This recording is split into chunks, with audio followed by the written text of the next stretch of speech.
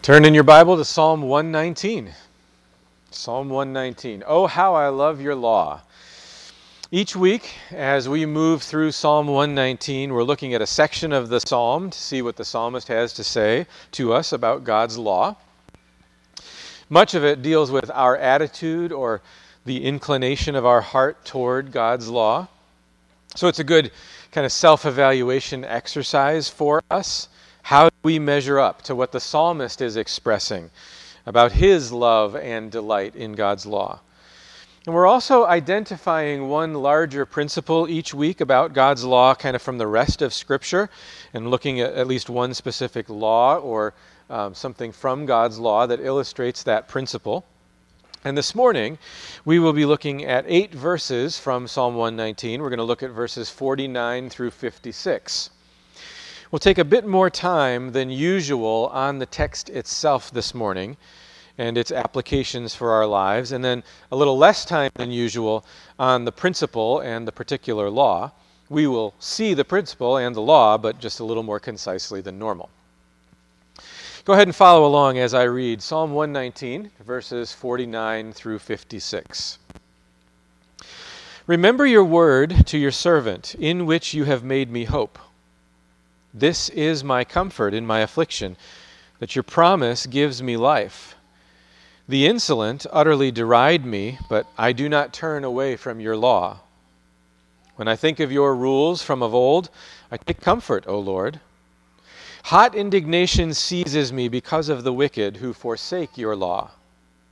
Your statutes have been my songs in the house of my sojourning.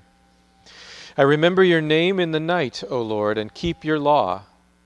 This blessing has fallen to me, that I have kept your precepts. Well, let's start by looking a little closer at verse 49. Remember your word to your servant, in which you have made me hope. Do you ever need reminders? I don't trust my own memory. Sometimes when I have an important meeting, I might set 3 or 4 reminders on my phone. One a day before to make sure that I'm ready for the meeting, about one 2 hours before, one about 30 minutes before, and one a couple of minutes before, just to make sure that I remember. Here, the psalmist asks God to remember. Why ask God to remember? Was God in danger of forgetting? No, that's not what this means. To remember in the Bible often means to take action on behalf of someone, specifically to act according to what you have promised. And here the psalmist is asking God to act according to his promise. From the psalmist's perspective, it might seem that God has delayed in acting on his behalf. But we know that's not true. God acts at just the right time, every time. The Bible teaches us to have hope in God's promises, to believe that God will act. Proverbs chapter 13 tells us that hope deferred makes the heart sick. We don't like it when it seems to us that God should act sooner, but he hasn't. But we need to remember who God is and who we are. When God seems to delay, it's not needless or purposeless. As an example, God gave a vision to the prophet Habakkuk, but he told him that the fulfillment wouldn't happen until just the right time. He said, still the vision awaits its appointed time. It hastens to the end. It will not lie. And then God says, if it seems slow, wait for it. It will surely come. It will not delay. When God seems to delay, it's not needless or purposeless. It's also not because God is forgetful. Psalm 111, verse 5 tells us that he remembers his covenant forever. So it's not that God is forgetful. It's also not because God has changed his mind. God tells us in Malachi 3, I, the Lord, do not change. It's not because God has changed his mind. No, when God seemingly delays in keeping his promise, it's for a good reason. The psalmist is asking God to remember. That's putting it in language that we can understand. It's not really saying that God needs to remember as if he would have forgotten. It's explaining God in human terms for us, because human terms are what we can get our mind around. Here's how Calvin describes this. He says the psalmist here speaks according to the grossness and weakness of man's understanding. For it is most certain that God never forgets what he has said, or needs to be solicited or to be reminded as mortal men who promise much at random but never remember.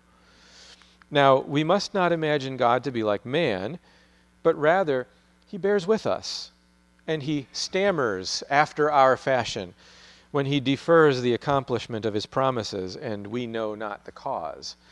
Calvin says that it's like God is stammering, in that the majestic and glorious God of the universe is stooping down to explain himself to us in language that we can understand. And the point is, when we face difficult circumstances, our minds should go to the promises of God, and when our minds go to the promises, then they should go to God himself. And so the psalmist prays and asks God to act according to what he has promised. Let's take a look at verse 50.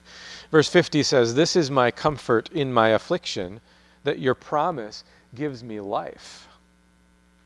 The psalmist is continuing here to speak of his affliction, his difficulty, and how God's word is what equips him to flourish in the middle of the difficult circumstances.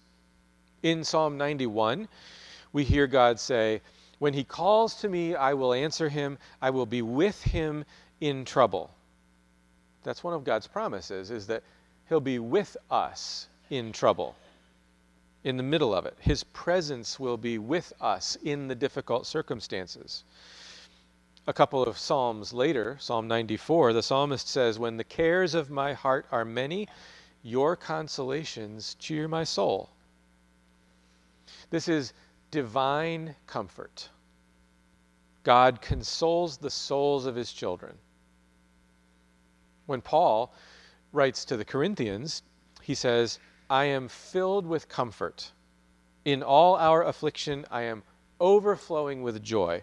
So, not only is God's comfort divine, it's also powerful comfort. It gives Paul joy in the midst of affliction. There's no circumstance that we could face in which God is unable to comfort us, his children. The Word of God provides comfort for every sort of trouble. Now, we often struggle because we love earthly things too much. But if we held on loosely to earthly things, we wouldn't have as much sorrow when we lost them. Our hearts need to change. We need to have our desires set on the things that God says are valuable. And the only place to learn that is in his Word. So be diligent to read and to meditate on God's Word. It's in God's law that we learn how God has designed the world to work, how he intends for us to flourish. Psalm 1, verse 2 says that the blessed man's delight is in the law of the Lord, and on his law he meditates day and night. God's Word is a life-giving Word, a Word that brings comfort. So delight in it. Meditate on it. In verse 51, we read, "The insolent utterly deride me, but I do not turn away from your law." The word insolent here means proud or arrogant. Unbelievers who are set in their opposition to God and his people, who scorn believers for their faith. And the psalmist says that regardless of what the arrogant say, he does not turn away from God's law. Now, it can be very challenging in our world today to stay true to God's law. Even in Christian circles, there are many who scoff at God's law. It's viewed as outdated or irrelevant or strict. But I hope you're hearing what the psalmist has been saying in Psalm 119. God's law is the best way to live. If you know that God's law approves of what you're doing, that you're following and obeying God's law, does it really matter what others think? Does it matter if they scoff at you? Paul writes to the Ephesians and he says, "Therefore do not be foolish, but understand what the will of the Lord is." According to Paul, to abandon the Lord's will is foolish, Why would someone who claims to be a Christian set aside God's law when those around him scoff and mock? If we give in to that kind of opposition, we're letting our emotions rule us rather than being bound by truth. And Paul says that's foolish. If we're living according to God's law, there will be little legitimate reason for the world to oppose us. Now, that doesn't mean it won't happen, but it'll become apparent that they're really standing against God, not against us. Think of the example of Daniel. When Daniel was in Babylon, he's, put in charge, and there's a lot of people that do not like him. They want him gone. Here's what we read in Daniel chapter 6, verse 5. These men said, "We shall not find any ground for complaint against this Daniel unless we find it in connection with the law of his God." See, because Daniel followed God's law, there was nothing they could complain about except the very fact of the law keeping itself.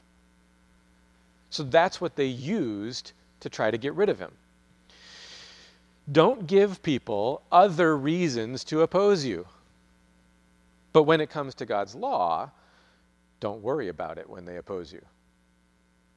Remember what was said about Moses. By faith, Moses, when he was grown up, refused to be called the son of Pharaoh's daughter, choosing rather to be mistreated with the people of God than to enjoy the fleeting pleasures of sin. And remember what we see in the book of Revelation. God promises a crown to the ones who overcome. There's an eternal reward waiting for those who are faithful. Why trade in an eternal crown for the approval of the crowd today? Don't live for the crowd when you can live for the crown. Be satisfied with God's approval. Don't turn away from his law. Verse 52, the psalmist writes, "When I think of your rules from of old, I take comfort, O Lord." When you face affliction or difficulty, one thing you can do is look back. Sometimes we can look back over our own lives and see God's faithfulness to us, but that's not what's happening here in this verse. Here, the psalmist is looking back through history. He's looking back to see God's faithfulness in the lives of the saints who have gone before him. And when we look back like this, there are a few things that we will see. We will see that there is a God who rules the world, and we can take comfort in that. We see that this God is righteous and good. He rewards good. He punishes evil. His balances are fair and just. We see that God always keeps his word. He always upholds his law. It's the unchangeable rule by which the world is governed. So we know what we can expect from him. And when we look back in history, we realize that we aren't the first to go through difficult circumstances. There are many who've gone before us who have been faithful to God, and God has been faithful to them. It's easy to look around and see how wickedness seems to win, and those who go along with it seem to be rewarded. The psalmist in Psalm 73 found himself in that situation. But then in verse 17, he comes to a realization after describing how it is that it seems like the wicked prosper. He finally says, "When I thought how to understand this, it seemed to me a wearisome task until I went to the sanctuary of God. Then I discerned their end." See, one of the reasons that we gather together like this with God's people for worship is that it reorients our thinking according to God's law. The psalmist here says that it was when he went to worship that his thinking got straightened out. Then he realized what was certain to happen, because God is faithful to judge in justice and righteousness. So that's also why history, and particularly church history, is important. God expects us to look back and remember and to learn from it. The same God who was with Daniel and Jeremiah and Paul and Peter and John and Polycarp and John Wycliffe and Hugh Latimer and Nicholas Ridley and John Bunyan, and all of these men, that same God is with us. He hasn't changed, and his presence is with us today in whatever difficult circumstance we go through. Well, at this point then, the psalmist, we have this little kind of outburst of passion from the psalmist. It kind of breaks the flow. He's been talking about how God's law is a comfort in his affliction. Now in verse 53, he says, "Hot indignation seizes me because of the wicked who forsake your law." The phrase here, hot indignation, means a raging heat. It's the kind of heat that causes famine or drought or a burning wind. So this is a burning anger along with a kind of horror at the devastation that's being caused by this wickedness. The psalmist is burning up as he looks around and sees the lawlessness of the wicked. Do you ever get angry as you look around at our culture and you see the wickedness? There is such a thing as a righteous anger. That's what the psalmist is expressing here. And along with it is a kind of horror, a humanitarian compassion that he has that leads him to be grieved for the judgment that they're bringing on themselves.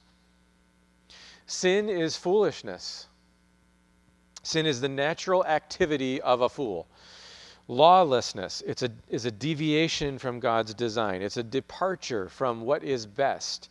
It's a divergence from God's ways, and it's sure to bring judgment. And the wicked here forsake God's law. They depart from it. They leave it behind. They set themselves free from what they think is the bondage of God's law, like a rabid animal breaking out of its restraints. This is rebellion against God. It's what we see, for example, in Pharaoh. When God commands him to let his people go, what was Pharaoh's response? "Who is the Lord that I should obey his voice and let Israel go? I do not know the Lord, and moreover, I will not let Israel go." But God is not just an advisor, a counselor who's giving good advice. No, he's the sovereign of the universe. And forsaking his laws is high treason. It's rebellion. And so judgment will come. And the psalmist looks on in horror as he sees this play out in his world. Isaiah 3 is a passage that is an announcement of God's judgment against Judah and Jerusalem. It has a description of their wickedness. And I encourage you to read the whole chapter and to ask yourself if it doesn't describe our nation today. But in the middle of that chapter 3, verse 9, we have this description. "For the look on their faces bears witness against them. They proclaim their sin like Sodom. They do not hide it. Woe to them, for they have brought evil on themselves." Does that sound like our culture? They proclaim their sin like Sodom. They do not hide it. The way Paul says this at the end of Romans 1 is, though they know God's righteous decree that those who practice such things deserve to die, they not only do them, but give approval to those who practice them. And seeing this kind of wickedness around him burns up the psalmist, and rightly so. Listen to how Thomas Manton describes this kind of situation in a country. He describes it as the bane which comes to communities and societies from the increase of the wicked, especially when their wickedness grows to a height. That is, when it's committed with boldness. Isaiah 3:9, "They declare their sin as Sodom, they hide it not." When men have lost all shame and modesty and will not be restrained by any law. Surely if we know the evil of sin, the terribleness of God's wrath, if we believe the truth of his threatenings, and then consider the danger that will come to our dearest country, we cannot but be greatly moved. If a man were sailing in a ship and see it guided so that it must necessarily run against a rock and suffer shipwreck, he would be sorry and deeply affected. So how about you? Does hot indignation seize you because of the wicked who forsake God's law? Or do you find yourself more like the ones drifting along in the ship that is headed for shipwreck and ignoring the rocks ahead? See, as Christians, looking at our culture, we should be seized with hot indignation at the rebellion against God, and we should be horrified on behalf of those who are headed for God's judgment. We have the good news that can rescue them, and we must see the urgency of sharing that good news. Now, in verse 54, the psalmist returns to speaking of the role of God's law in his life in the times of affliction and difficulty. He says, "Your statutes have been my songs in the house of my sojourning." Now, you remember all the way back to the beginning of this series, we talked about who wrote the psalm. We're not sure who wrote the psalm. Most think it was David. Some think it was Daniel, possibly someone else. If it's Daniel, which I think is a little less likely, then we know that he spent the majority of his life in exile in Babylon. So that would be the house of his sojourning. If it was David, which I think is more likely, then when he speaks of the house of my sojourning, he's probably talking about his time on the run from Saul. And what are his songs? What are David's songs? The Psalms. Half of the book of Psalms is songs that were written by David. Whichever one is the case, the point here is that even though he's been removed from the tabernacle and the temple and from normal relations with God's people, he has the comfort of knowing that he's obedient to God's law. Wherever the believer is, whatever his circumstances are, he can rejoice in God's word. James Montgomery Boyce observes that it has always been natural for Christians to sing of what is lodged joyfully in their hearts. So what songs come to your mind when you're in a difficult circumstance? The world's songs are no help. They might ease the pain in the short term, might have some empathy, but there are no real answers there. Do you find it curious that the psalmist finds comfort in singing specifically about God's statutes? He's singing about God's law.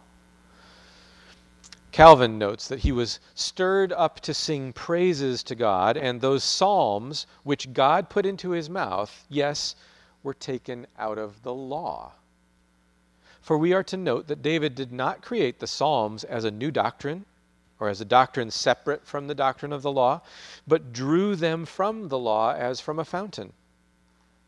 So then, it is not without reason that he declares here that the statutes of God served him as psalms and songs, yes, in the places of his pilgrimages. Even the vast majority of the church today wants to leave God's law behind. But what we see here in this verse should stop us in our tracks.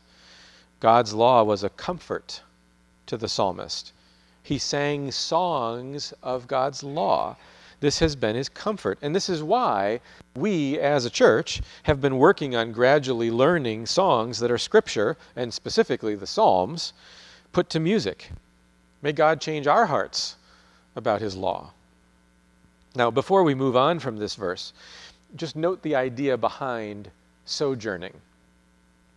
The earthly displacement that the psalmist experienced is like a picture of our situation here on earth. There's a sense in which we are not at home. Our citizenship is in heaven. Now, don't get me wrong, as we've said before, we are to live in this place and seek to glorify God here, and what happens here matters. And that means in every area of life. We should be seeking Christian art and Christian education and Christian laws and Christian politics and Christian culture. But at the same time, we're not attached to the things of this world. We're sojourners on our way to the heavenly city. The very fact that we have bodies which will die, but a soul that will live on forever, indicates to us that we are not home yet. And so God encourages us to have our heart in the right place. Thomas Manton writes that which doth most effectually draw off the heart of man from this world is the expectation of a far better state in the world to come. Similarly, the author of Hebrews recounts the faith of believers like Abel and Enoch and Noah and Abraham and Sarah. And then he says, these all died in faith, not having received the things promised, but having seen them and greeted them from afar, and having acknowledged that they were strangers and exiles on the earth. And while we are in this house of sojourning, we should be singing the songs of Zion, singing of God's statutes, finding our comfort and joy in God and His will. The ransomed of the Lord shall return and come to Zion with singing. Everlasting joy shall be upon their heads. They shall obtain gladness and joy, and sorrow and sighing shall flee away. In verse 55, the psalmist says, I remember your name in the night, O Lord, and keep your law. Now, the fact that the psalmist is remembering in the night tells us that he's still speaking of the comfort that he finds in times of difficulty. It seems that he can't sleep. So he puts his mind on God's law. Day and night, the psalmist keeps God's law. That kind of constancy is how we as Christians are called to live. God's law is for all of life. Proverbs 23, verse 17 says that we are to continue in the fear of the Lord all the day. Our whole life should be marked by obedience to God's law. Jesus promised that the Holy Spirit would help us with remembering. He told his disciples, the Helper, the Holy Spirit, whom the Father will send in my name, he will teach you all things and bring to your remembrance all that I have said to you. When we remember God and remember His law, then we are prepared to obey, to carry out our duty by obeying God's law. But when we forget, then we're in trouble. Thomas Manton says, forgetting God is assigned as the cause of all mischief, and remembering God, the engagement to duty. That's not just true for individuals. This is true for nations as well. God warned Israel. He said, take care lest you forget the Lord your God by not keeping His commandments and rules and His statutes, which I command you today. Lest when you have eaten and are full and have built good houses and live in them, and when your herds and flocks multiply, and your silver and gold is multiplied, and all that you have is multiplied, then your heart be lifted up, and you forget the Lord your God, who brought you out of the land of Egypt. See, a nation that has been blessed by God must remember what God has done for them. And the active form that remembering takes is obedience. If we remember, we will obey. In Psalm 9, David wrote, the wicked shall return to Sheol, all the nations that forget God. Nations have a responsibility to remember God and His law. Note that David's not speaking there primarily or exclusively of Israel. He says, all the nations that forget God. Nations are to remember God and His law. So whether we're talking about an individual believer or a nation that has been blessed by God, we are responsible to remember and obey. Commenting on this verse, Charles Bridges writes, here is the spring of practical religion. We shall keep His law when we remember His name. A sense of our obligations will impel us forward in diligence, heavenly mindedness, and self-devotedness in our appointed sphere. Obedience will partake far more of the character of privilege than of duty, when an enlightened knowledge of God is the principle of action. So, actively remember God day and night, and let that remembrance drive you to obedience. Well, the last verse of this section of Psalm 119, verse 56, says, "This blessing has fallen to me, that I have kept your precepts." Now, there is great blessing that comes to us because we keep God's laws. God promises blessings on those who obey and curses on those who disobey. But here, the psalmist is saying something different. The blessing he speaks of here is the very keeping of the law itself. Our human condition is that we have a sin nature. We naturally rebel against God. We naturally reject God's law. Let me just describe this from one chapter in the book of Romans. Romans chapter 3, 10 and 11 says, "None is righteous, no, not one. No one understands, no one seeks for God." So no one is naturally inclined toward God. Then a little later in the chapter, verses 19 and 20, we read, "Now we know that whatever the law says, it speaks to those who are under the law, so that every mouth may be stopped, and the whole world may be held accountable to God. For by works of the law, no human being will be justified in his sight, since through the law comes knowledge of sin." So now we see that no one naturally obeys God's law. In fact, the law condemns every human being because every human being naturally violates God's law.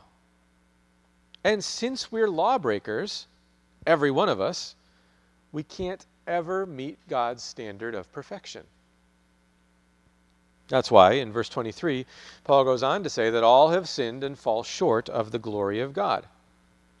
We all fail to meet the standard because none of us naturally keep God's law. But think of what the psalmist says here in Psalm 119. He says, "This blessing has fallen to me, that I have kept your precepts." What's he saying? The Bible teaches us that we will always serve someone. We are naturally slaves of sin. But Jesus came to set us free, to rescue us from sin. When he died on the cross, he took the curse of sin, the penalty of the law, on himself. So if we have faith in Jesus, then the curse of the law no longer has any hold on us. Our penalty is paid. We've been set free from sin. Now, does that mean that we are now a law unto ourselves? That we are autonomous? No, of course not. When we were set free from sin, we were set free so that we could now serve Christ. That's where true freedom is found. Freedom is not found in anarchy or autonomy, lawlessness. Freedom is found in being able to live as God intended, without the shackles of sin. So later in the book of Romans, chapter 6, Paul writes this. He says, "But thanks be to God that you who were once slaves of sin have become obedient from the heart to the standard of teaching to which you were committed. And having been set free from sin, have become slaves of righteousness." Because Jesus has paid our sin penalty, we are no longer slaves to sin. And because the Holy Spirit has given us new life, a new spiritual nature, we are now set free to obey God's law. Free because he's changed our hearts. So we can obey from the heart freely. "I will put my laws into their minds and write them on their hearts. And I will be their God, and they shall be my people." So the psalmist says here in Psalm 119, "This blessing has fallen to me, that I have kept your precepts." How is it that he can keep God's precepts? By grace, through faith. He's been given a new nature. And so the very ability to keep God's law, the act of keeping God's laws, is itself a blessing of God's grace in his life. Well, that's the text itself this morning. I want you to turn with me now to Leviticus chapter 18. And I wanted to take a little extra time on the text. So I will be brief now as we look about the principle about God's law and the case law that illustrates it. And I'm going to give you kind of the case law first. It's really not a case law. It's a description that kind of comes with it. And then we'll look at the principle. Okay, so Leviticus chapter 18. If you're looking at that chapter in the Bible, what you will find is it is a series of laws about cleanness and uncleanness. And then towards the end of that series of laws, here's what we read starting in verse 24. Okay, so we're not reading through all the laws about clean and unclean. I want you to see the comments at the end. Starting in verse 24. Do not make yourselves unclean by any of these things, for by all these the nations I am driving out before you have become unclean, and the land became unclean, so that I punished its iniquity, and the land vomited out its inhabitants. But you shall keep my statutes and my rules, and do none of these abominations, either the native or the stranger who sojourns among you. For the people of the land who were before you did all these abominations, so that the land became unclean. Lest the land vomit you out when you make it unclean, as it vomited out the nation that was before you. For everyone who does any of these abominations, the persons who do them shall be cut off from among their people. So keep my charge never to practice any of these abominable customs that were practiced before you, and never to make yourselves unclean by them. I am the Lord your God. I'm not going to go into great detail here. I just want you to see one thing. In verse 24, God says that these sins, these violations of his law, made the other nations outside of Israel unclean. God is holding these Gentile nations to a particular standard. And what is the standard by which God measures the pagan nations? His law. So one might ask then, well, what standard does God use to measure the nations today? Answer? His law. There's no reason this would have changed for today. God's judgment falls on these nations because they have violated his law. And this is just as true today as it was in Moses' day. God's standard of righteousness is unchanging. His justice is unchanging. His enforcement of the penalties for violating his law is perfect. That leads us then to the principle for today, and that is that God's laws are as binding on the nations as they are on God's people. Now that seems to be a very strange idea to suggest in 21st century America. We default to thinking that religion has nothing to do with government, but we saw last week that the biblical meaning of separation of church and state is that they are functionally separate, but it doesn't mean a separation of God and state.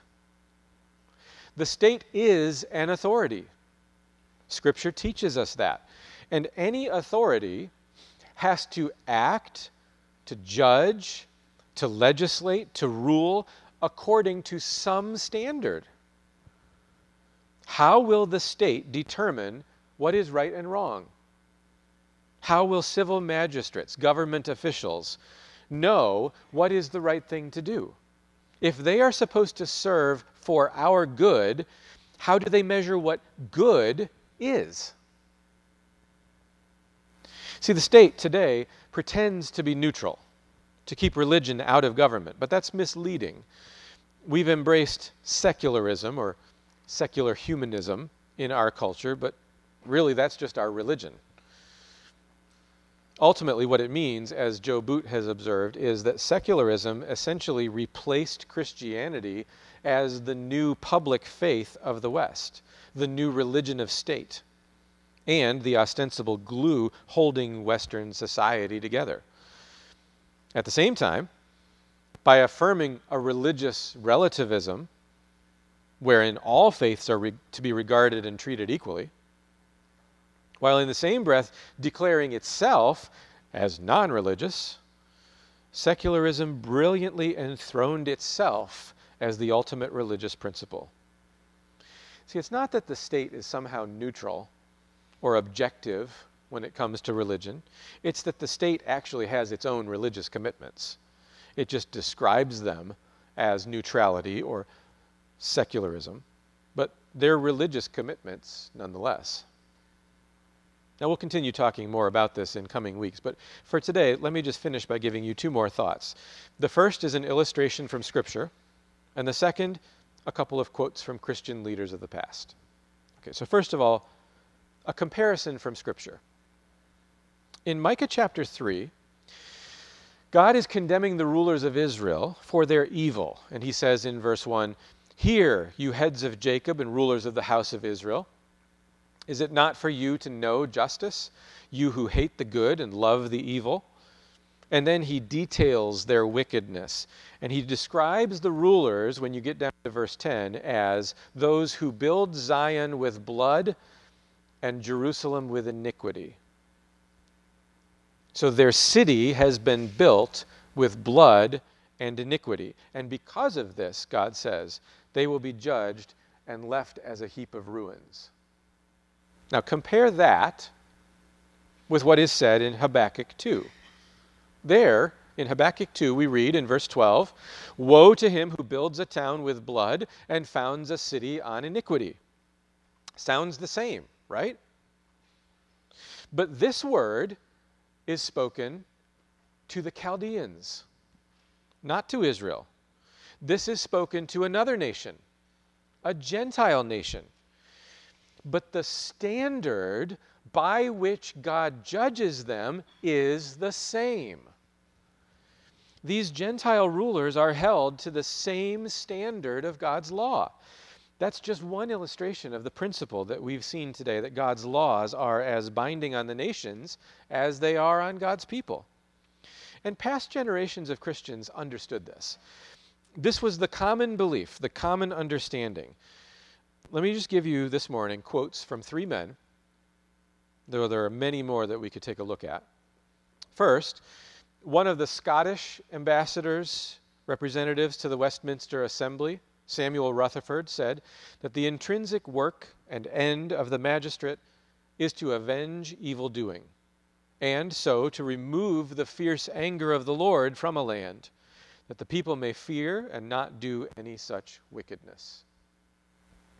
He followed that with a number of scripture references. And his point is that when the people of a land are allowed to be wicked without restraint, God's anger rests on that nation. So one role of the magistrate, the government official, is to protect his people from incurring God's wrath. And he does that by rewarding the good and punishing the evil. Now, how does he measure what is good and evil? Rutherford makes it clear elsewhere that God's law is the standard. Second example is an early Baptist named Isaac Backus. He said this: "It is often pleaded that magistrates ought to do their duty in religious as well as civil affairs. That is readily granted, but what is their duty therein? Surely it is to bow to the name of Jesus and serve him with holy reverence."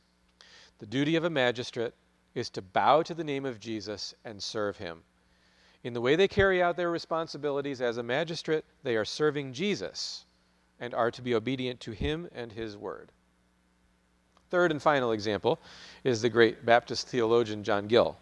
And he wrote that kings are the guardians of the laws of God and man.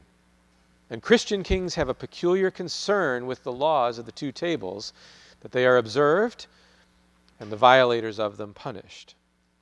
Rulers are to act with God's law as their standard.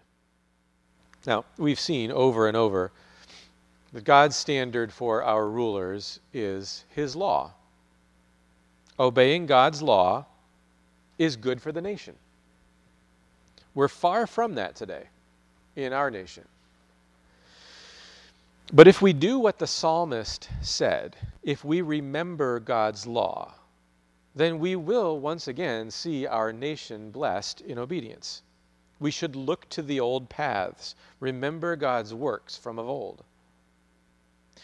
But even if our nation never returns to obedience, you and I are called to faithful obedience in the midst of the wickedness.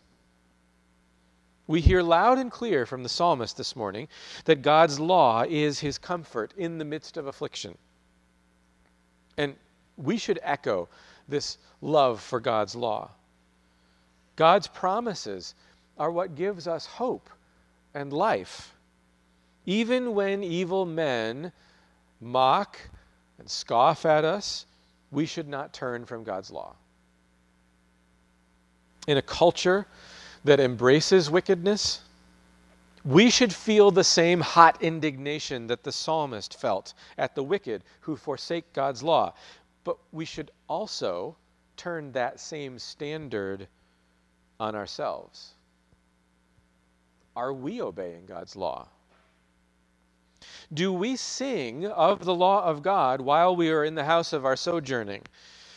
Do we remember God's name in the night so that we keep his law at all times? If so, then we will be able to say with the psalmist that this blessing has fallen to me that I have kept your precepts. May we say with the psalmist, "Oh, how I love your law." Lord, as we hear the words that the psalmist has left for us this morning, I pray that his attitude, the attitude of his heart, his inclination towards your law would be ours. That we would be learning from him to love your law. That when we face difficult circumstances, times of affliction, here in our wanderings on this earth, the time that we're here, that we would find our comfort and joy in what you have said. Help us to be people who love your law and live by it. And we pray this morning in Jesus' name. Amen.